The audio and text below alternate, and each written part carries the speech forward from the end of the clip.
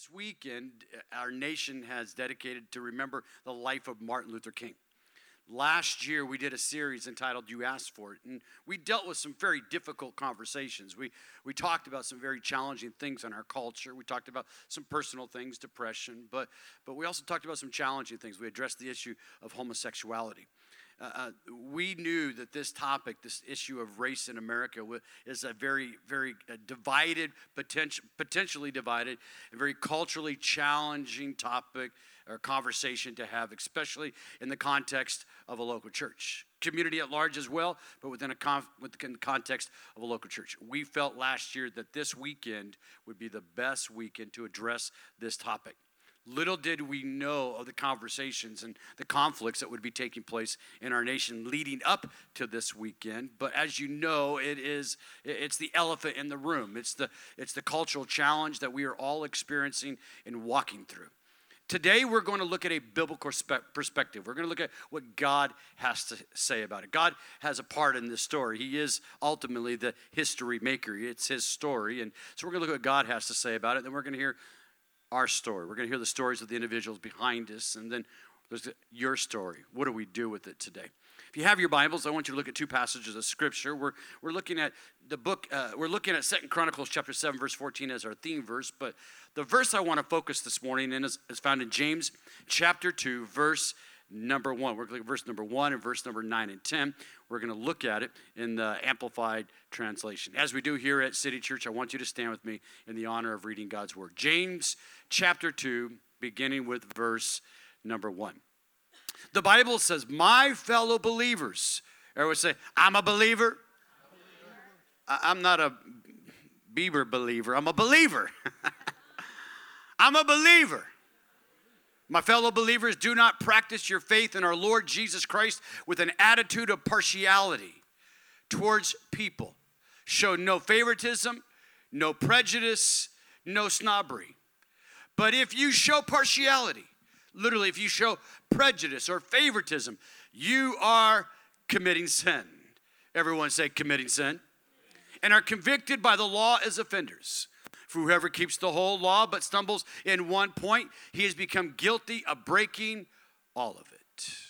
Now turn in your Bibles to 2 Chronicles chapter 7, verse number 14, our theme verse for this series. The Bible says, if my people, remember this is God speaking to his people, if my people who are called by my name will humble themselves and pray and seek my face and turn from their wicked ways, then I will hear from heaven and I will forgive their sin, and I will heal their land. Everyone say, heal their land. God wants to heal our land today. This morning I'm going to be talking upon the topic of heal our church. Heal our church. Father, we thank you this morning for the grace we've already experienced in such a wonderful way in this service. We've worshiped you. We lifted up our hands towards you. And God, we declared your goodness and your grace. And we felt that reality here today. Lord, I'm so grateful for what you're doing in the hearts and lives of every person in this room. It's not an accident or a coincidence that they're here today. It's by your design and plan. I believe that you have a word for every person that's here. I pray that we'll have spiritual ears to hear. We'll have eyes to see, the scales, the blinders, the things, Lord, that potentially that keep us from being able to see the way that you see, the way, the perspective, then the plans that you have for all people today. Give us those eyes. Give us those ears. And for those who are sharing this morning, in the next few moments, give us the mouth to speak. Lord, we thank you for that grace that's so amazing. We thank you for your love and your kindness. We ask this now in your wonderful and your mighty and your powerful name. And everyone said, amen. You may be seated this morning. Well, we've all got a story. Isn't that right? Every person in this room has a story. And my story is different than your story. The fact is today we're walking in a different set of shoes. It's impossible for me to understand your story unless I sit down and have a conversation about your journey. Someone once told me many years ago, you can't understand another person until you walk in their moccasins 10 miles. Until you walk out the journey that another person's walking from, you cannot understand the perspective that they bring to their world and to their life. My story as a young man, I grew up on the West Coast. I was born in California. My parents moved to Tucson, Arizona as a young man, and I grew up in a predominantly white culture. I grew up in a church that was, sociologists call it homogeneous. That means most people were the same race. Most people were white. The city of Tucson is a very Hispanic community. It's about 50% Hispanic, about 50% white, at least the county is. And so I grew up with a lot of Hispanic people. But in my community, there were very few African Americans. As a matter of fact, I went all the way through grade school, middle school, and it wasn't until I got to high school that I actually remember going to school with the very first African American person. My life at that time, I saw the world through the lens of a young little white boy growing up. When I was 9 years of age, I loved to read. When I was 9 years of age, I read 2 books that began to shape my perspective about the journey of other people that had a different experience of life. They were written by a man in the 1800s. His name was Mark Twain. He penned 2 very famous books, lots of famous books, but 2 of his most famous books were the books Tom Sawyer and The Adventures of Huckleberry Finn. At the age of 9, I devoured those books. As a matter of fact, I read everything after that Mark Twain had written. I love those stories. And the first time in my life, I came to the realization that other people in our culture and our nation had a different perspective or a different journey than I had experienced. I grew up, I went to high school, and at the age of 21, I got good saved. Everyone say good saved. I gave my life fully to Christ. I fully surrendered to Jesus. All the mess and the muck and the junk and the stuff that I was running with and the stuff that I was doing that was bringing so much pain into my family, into my world, I said, Jesus, I want you to take it. I give it all to you. And in that moment, Christ came into my life, and I was radically transformed. From the day that I gave my life to Christ, I was passionate about one thing. I was passionate about other people having the same experience that I had with Jesus. I became a little preacher in my workplace. As a matter of fact, the guys that I worked with got so sick of hearing me talk about Jesus that one day this guy walked up to me. He said, I don't want you to talk about Jesus anymore. He picked me up and he threw me down on the ground. True story, really happened.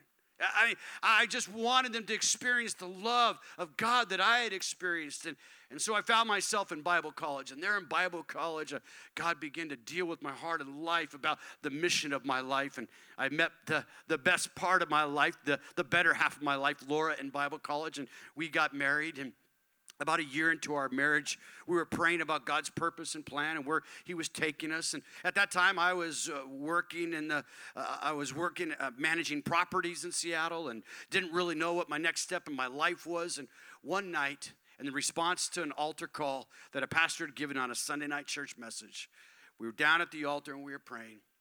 And as I was praying, I was saying, God, what do you want us to do? What is your purpose and what is your direction for our lives? I heard God speak these words to me so clearly. I don't ever remember necessarily meditating or thinking on this verse, but this was the verse that God spoke to me. It was just like an audible voice in my ear. And the Lord said to me, ask of me, and I will give you the nations. The nations. Every time you see the word nations in the scriptures, it's always in reference to ethnic groups. People different than you. Ask of me, and I will give you nations, the ethnic groups, for your inheritance, and the ends of the earth for your possession. I knew that God spoke to me. I was so riveted in my heart. I went back to my seat, and in just a few moments, my wife came behind me, and I turned to her, and I looked at her, and I said, Laura, did God say anything to you? And without missing a beat, she quoted this verse, ask of me, and I will give the nations for your inheritance and the ends of the earth for your possession. Come on, give God a great big hand. Here's the deal. When God speaks to you, God always speaks in stereo. You can write that down. That's tweetable. You can write that down today. When God speaks to you, it's always in stereo. He always has confirmation. And little did we know that in just a very short period of time, our lives would radically change. For it was in that moment God began to stir something in us. And within less than a year, my wife and I, along with another couple, planted our first local church. It was located in the inner city of Seattle on the corner of Martin Luther King and Cherry. Up to that point in my life, I had relationships with people of different races and different nationalities, but I had never been actively involved in a community that was completely different than mine. We pastored in a community that was the oldest African-American community in the state of Washington. We went into the city there. We began to love people, and God began to bless our church, and people began to get saved. And I realized at that moment, man, there were different perspectives about politics. There were different ways that people looked at the world. There were different life experiences that people had. Now, I'd always known it, but it became very pronounced and very real in that environment. The beautiful thing about God is he's a God of diversity. And as I begin to try to understand other people and to share the love of Jesus, begin to share the love of God, my life was forever changed. I knew in that moment that I would never go back to the vanilla, manila, plain old, boring, homogeneous church where everybody thought alike, looked alike, walked alike, talked alike. I knew from that day that God was doing something to me. And over the next 5 years in the city of Seattle, we would pastor a church, and it would attract African Americans. There was a large constituency of Filipinos, and our church had many, many Filipinos in it. And I began to learn the differences in the Filipino community. I'd never had a relationship with a Filipino person in my life, and now I have a brother-in-law who's Filipino, and the Hispanics begin to come to the church. And it was in that moment that my life was radically changed. God began to do something deep inside of me, deep inside of my heart. One day I was still in Bible college. We had actually started a church while I was still in school, and I was in the library of our college, and I was studying a textbook. And the textbook was quoting this scripture. Jesus speaking to the people. Jesus said, "You are the light of the world. A city that is on a hill cannot be hidden. You are the light of the world. You're the light of the world, a city that is set on a hill that it cannot be hidden." And in that moment, I realized and I recognized that the church was the solution. The church was the answer. You see, the prophetic words of the prophet Isaiah was a people from every nation, from every background, from every walk of life would come to the place called the mountain of God or the presence of God. You see, this wasn't a white man's religion. This wasn't a black man's religion, a Native American man's religion, a Hispanic religion. This wasn't an Asian person's religion. This is a relationship with the one, the Lord Jesus Christ. And when his people gather together, their light should shine so bright in a city that people would take notice. You know, our culture that we live in today is more divided today. I mean, we've made great strides. We've had our first African-American president, which is an amazing thing. We've made great strides in the area of race, but as you know, even this very weekend, so much tension in our culture around race. It's still a real deal. Racism and discrimination, overt or covert, it still permeates a culture. Not just our culture, I will say. It's just about every culture of the world. But God has something to say to it. God wants to heal our land. I've invited a few friends, and we're going to have a conversation, and you're going to get an opportunity to hear their story. And so I want you this morning, I want you to welcome my good friend, Jimmy Watson, right up here at City Church. Come on, can you give Jimmy a great big hand? Amanda Tellez Lopez. Buenos dias. Good morning, guys. Amanda, thank you for joining us. And Brother Deacon Richard Miles right over here. Come on, give it up for Richard Miles. Brother Jimmy, you've been around City Church for a long time. Matter of fact, how long have you been attending City Church, you think now? About 18 years. You keep that thing right up here, That's man. right. They got you on the mic up there, so you got to talk into that thing. So about 18 years. What attracted you to City Church? How did you end up coming here? Now, 18 years ago, we were just starting, right? We're way back. In the theater. In the first theater, that's right. Well, my granddaughter, mother was attending this church. And at that particular time, my granddaughter was christened by you. And I attended the Christian ceremony. And from then on, I began to start coming to City Church. But what really started me coming to City Church was your visit to my home. You and Pastor Laura came to my home, and we welcomed you in, and you began to tell us about what you were trying to do in terms of starting a church here in the community. And I brought you chocolate chip cookies, Yeah, you brought me chocolate chip cookies. not Oreos. Not Oreos, but chocolate chip cookies. And they were good. Yeah. Well, anyway, from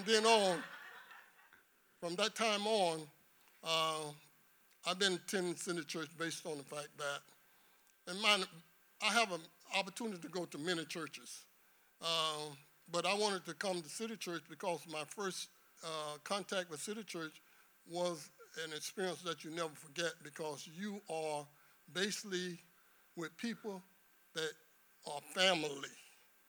And that's the way it is today. We still continue that tradition, whereas we don't have to worry about being an outsider. That's we excellent. are insider when we come to City Church. You were born and raised here in Florida. Yes. You were born in a different generation. Why don't you talk to us a little about your experience of racism and your journey in the American life? Well, first of all, I grew up in the era of Jim Crow. He wasn't a very nice person by far. We were living segregated. We didn't have the educational tools that we needed based on race. We couldn't attend theaters. If we did, we had to go through the back door. And when we got inside, we had to sit in the balcony, and white people sit below us. Now, that seemed like an oxymoron to me, because I'm up over your head. You shouldn't want me up there. You should want me down there with you. But that's what Jim Crow was. Jim Crow was a law without thought, so to speak. And from then on, after that, I moved out, went on to college and everything, and I got involved in the civil rights movement during the 60s, protesting. And I saw right then that that was the thing to be doing, based on the fact that we needed to integrate. We need equality among housing, education, and a lot of other things that were beneficial to the human way of life, which we were treated like second-class citizens under Jim Crow's law. And it's not something that I take lightly to this day. Jim Crow is supposed to be dead, but some type of way he keeps resurrecting himself. And we want to keep him in there. Amen. And that's what I want to say. So you grew up under Jim Crow laws. Obviously, things were unjust. There was a lack of justice towards, and not just towards African Americans, towards people, minority people, towards Native Americans, towards Hispanic culture. But talk to us about kind of how you walked through that journey as a Christ follower. Talk to us about an experience that you had that really kind of defined, your relationship with God and relationship with other people. Yeah. Well, first of all, pardon me. I'd be remiss to say if I don't bring my mother and father into this conversation, based on the fact that they were Christians. They taught me the Christian way of life. I could have had other ways of defending myself and this sort of thing, but I didn't take that path. I took another path based on the fact that there was Jesus in my house, and Jesus was in my house every day. He wasn't part-time. So every time I walk out that door, on the right-hand side of that door, I always sing the 23rd song, "The Lord is my shepherd." And that's what guided me all through my life up to that point. So you went to college. Matter of fact, you were in the educational field. You got your doctorate. You served here in Central Florida at University of Central Florida. You were vice president of student affairs there for many years. Talk to us about, you moved into the community, maybe some of the challenges you had. Well, one particular challenge come to mind was the fact that I had a neighbor. I guess he lived up the street, and he didn't stay next door to me. But every day he would pass by my house, going back and forth to work. And during these times, he would always say, "There goes the neighborhood." This is what he telling me. There goes the neighborhood. And I'm trying to say, well, wait a minute. I've been through the civil rights movement. I've been protesting. So I understand what this man is trying to say to me. He's trying to tell me that once a black person moves into a community or a neighborhood, that the property value goes down. Now, from where I came to where I was at that particular time, I knew that that wasn't the case, particularly in my case. So what I began to do was I began to say, well, I have to keep my property up, so to speak, in order to please this guy, which was the worst thing to do because I don't know this man, he don't know me. All I know is he said, there goes the neighborhood. But I knew what that meant.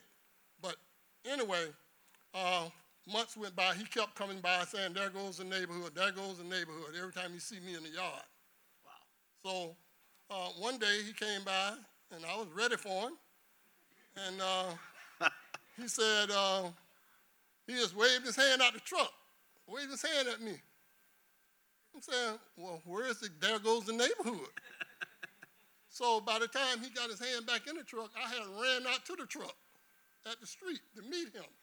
I'd like to see his face right then. He's like, whoa. Yeah, I ran out to meet him.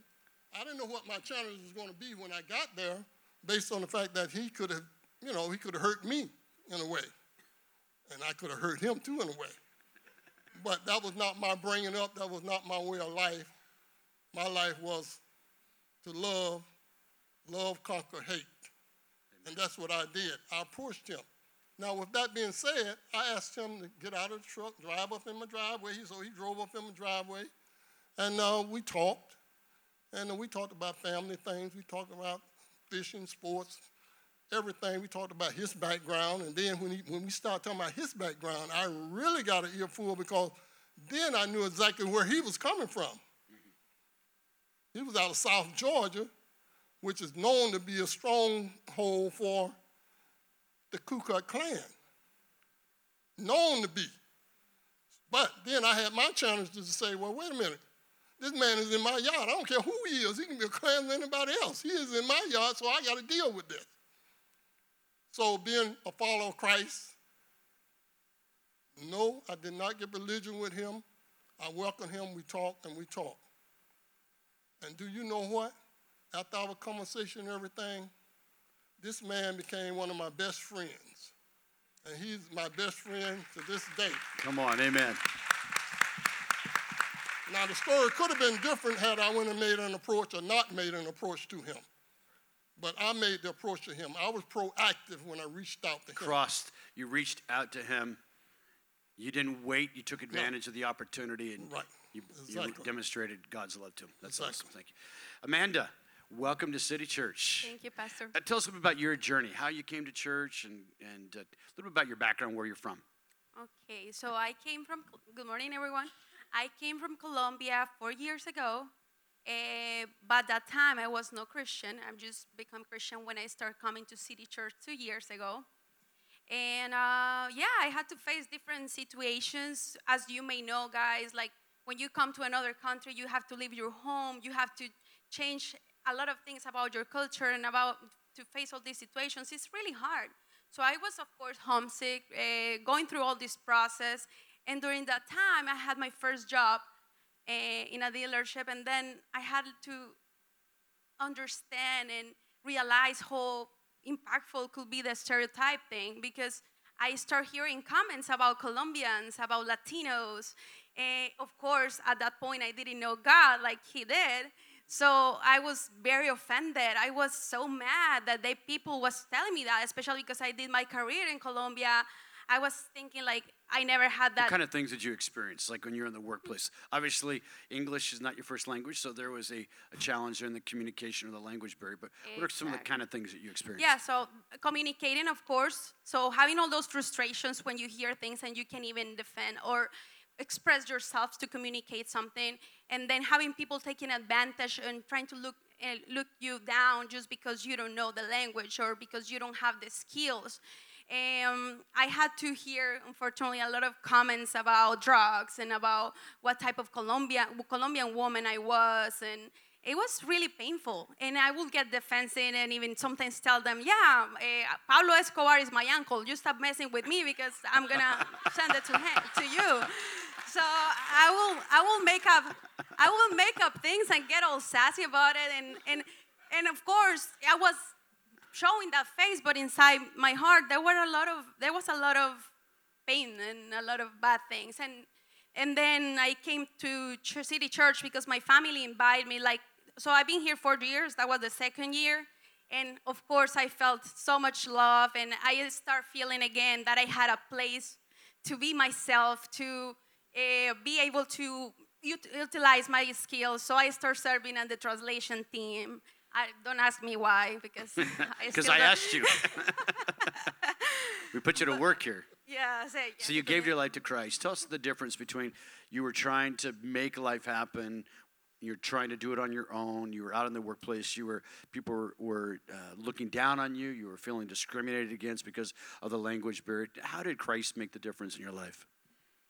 Well, since then, and I start realizing that the way that God sees me and how I had to change some things in my interaction with people, I just start healing and changing my behavior, and then just always trying to understand that it was about perspective, and they didn't mean it, and they just didn't know who I am. So just putting myself in a place of compassion, kindness, and trying to just keep walking in love no matter what. And just now I just try to pray for them whenever I feel offended and whenever I hear that. And the only thing that we can do is just give them a new perspective about it.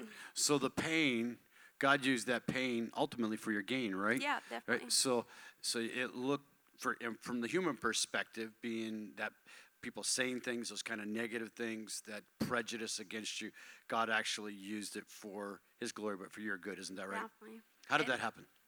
Well, there's just so many examples and so many situations. But I think I start using my testimony to encourage people that was in the same situation. I'm a counselor too, and I try to utilize that to encourage people to. And now I just don't take any type of offense when it comes to race and everything. Of course, it's a process. We all are working on it. I feel like we all do have stereotypes about everyone, and it's a point of reference, and I get it. But we just gotta be careful, because sometimes we can be causing a lot of pain. So just Awesome. remaining in love. And Amen. Thank you, Amanda. Richard, talk to us a little bit about your story. How'd you come to City Church, and the area of racism? How has it impacted your life?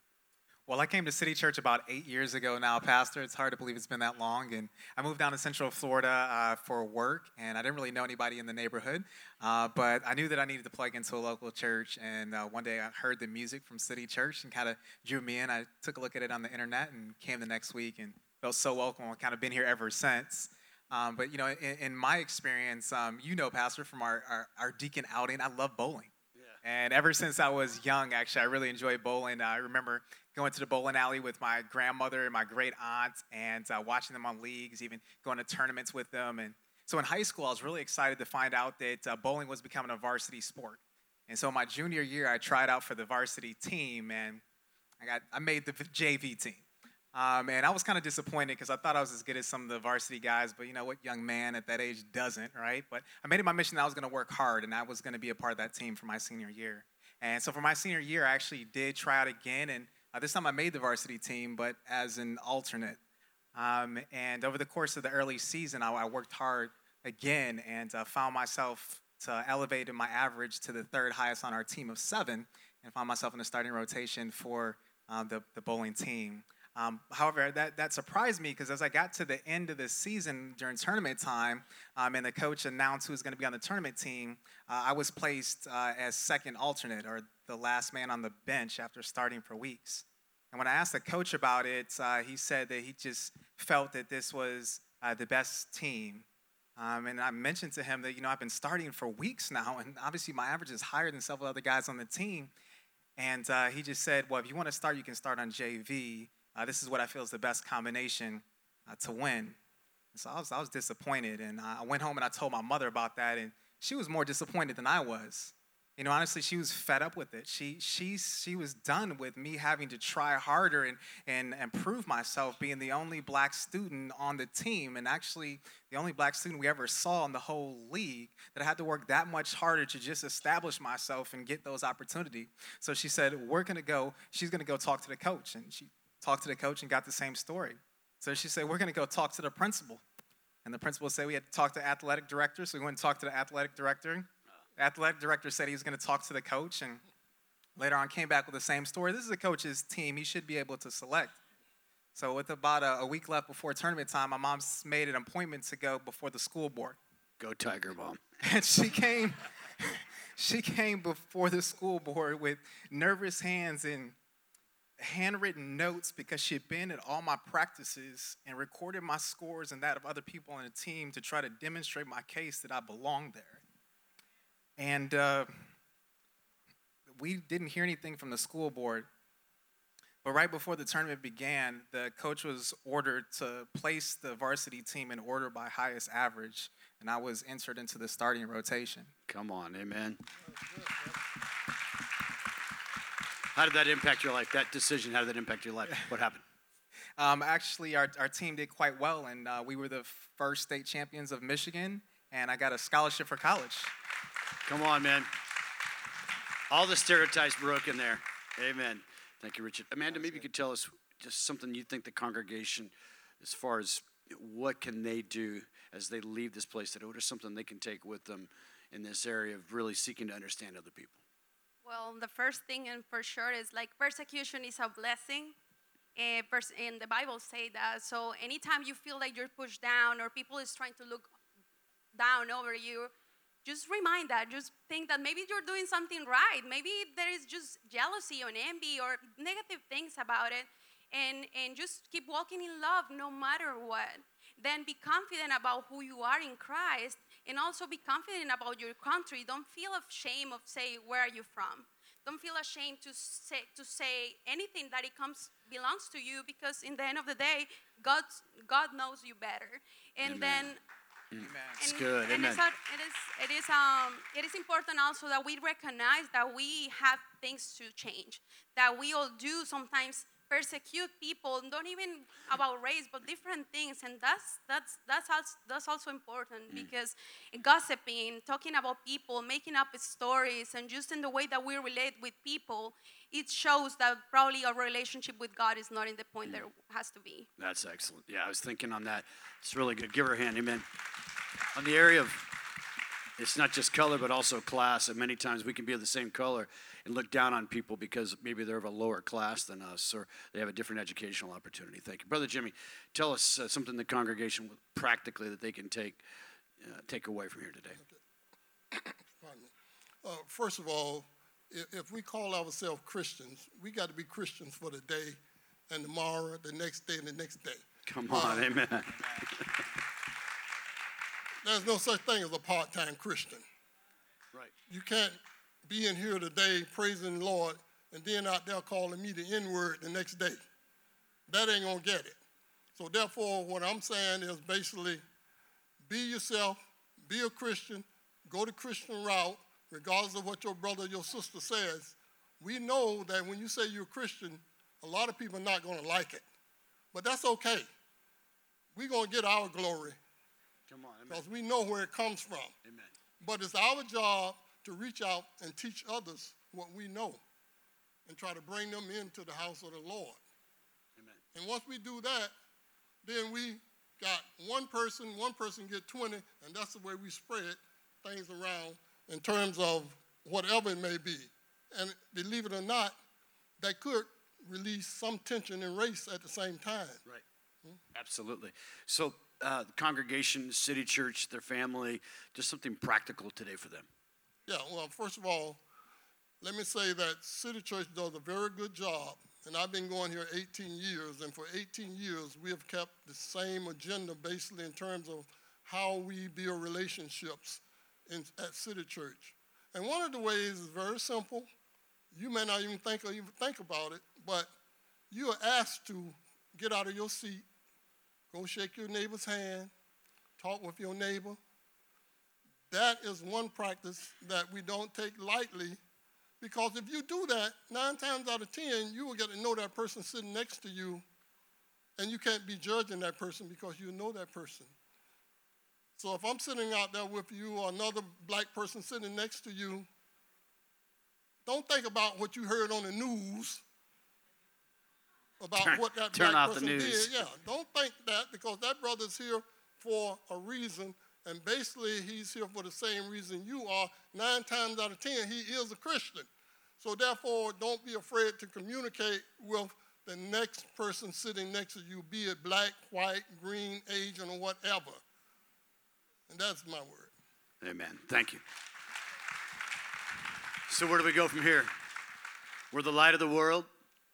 We're called by Christ to let our light shine so that men may see our good works and glorify our Father in heaven. It's time for a heart check. It's time to check our hearts. You know, we bring perspectives and biases and understandings of life because of the filter or the lens from which we see our world. You might not wear physical glasses like I do today, but you have a set of lenses. Lenses in which you make judgments and determinations and the way you view and see the way that life works. And sometimes the way that we see the world isn't necessarily the right way to see the world. We're not right just because it's our opinion. We're only right if God says that it's right. And so today we have to take a moment and we have to say, God, where is my heart in this journey?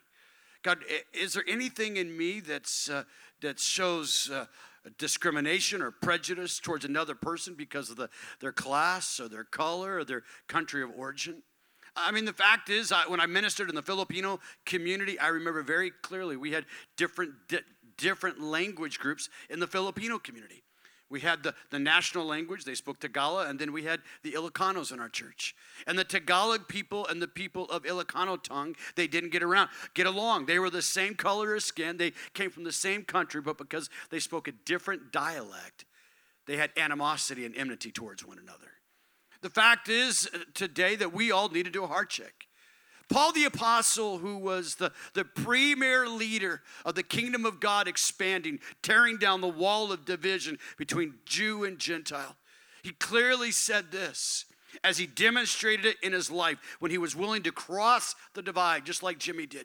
Jimmy reached out to a person who was different from him, a person who had even been derogatory towards him and said negative things about him. Paul the Apostle told the church, I urge you to live a life worthy of the calling you've received. Be completely humble and gentle. Be patient, bearing one another with love. And look at this next verse. Make every effort. Make every effort. Every effort. Do your part to keep the unity of the Spirit through the bond of peace. There's one body, there's one Spirit, there's one hope, there's one Lord, there's one faith, and there's one Father who is the Father of us all. God is challenging us today. What about our attitudes? What's really in our heart? Allow God today to expose through the Spirit, through His Spirit, the unity of His Spirit. What is God saying to you today? The second thing is that it isn't just attitudes. God's requiring action of us. There's a step that we must take. In our political environment, and there's so much vitriolic language, and we wear labels and logos based on our race or political affiliation. There's so much conflict and tension in our world today. And the fact is, in Jesus, in the words of Jesus, when he was challenging a young man who was trying to figure out whether this Jesus was real or not, and he'd asked him about eternal life, Jesus said, well, what does the Bible say? And the Bible says we're to love God with all of our heart, with all of our soul, with all of our strength, and to love our neighbor as ourselves. And Jesus said, well, who is your neighbor? And that is the question we must ask today. Who is our neighbor? And he begins to tell a story. You see, in Jesus' day, there were Jewish people, and their identity was in their Jewishness. Their identity was in the religious perspective. Their identity was in the law of God, the words of Moses and their father Abraham. And he began to tell a story about a man we would call a Palestinian. He was a Syrian. And Jesus said, the one who shows action, the one who demonstrated action was the one who really loved. Not the religious person because they had all the right language, they had all the right words, they had all the right doctrine. No, the person who really demonstrates love is the one who understands the love of God. The fact is today, God is calling us as a congregation to action. We cannot keep our head in the sand. We cannot just pretend like this isn't an issue in our culture. We can't just try to run from it or hide from it. The fact is, every one of us in this room have a part to bring healing to our land. We need to be intentional. Jesus was intentional. He intentionally reached out to not only the religious leaders, but to the tax collectors, to the beggars, to the homeless, and even the Samaritan woman at the well. And to each one that he reached out to, he expressed his desire and his Father's desire to have a loving relationship with them. We too need to be intentional. You know, when Jesus gathered his disciples to try to express to them how they could be examples of him, he said this. He said, "You've heard the law that says to love your neighbor and hate your enemy. But I tell you today that you are to love your enemy and pray for those that persecute you, so you can show that you are truly the sons of God."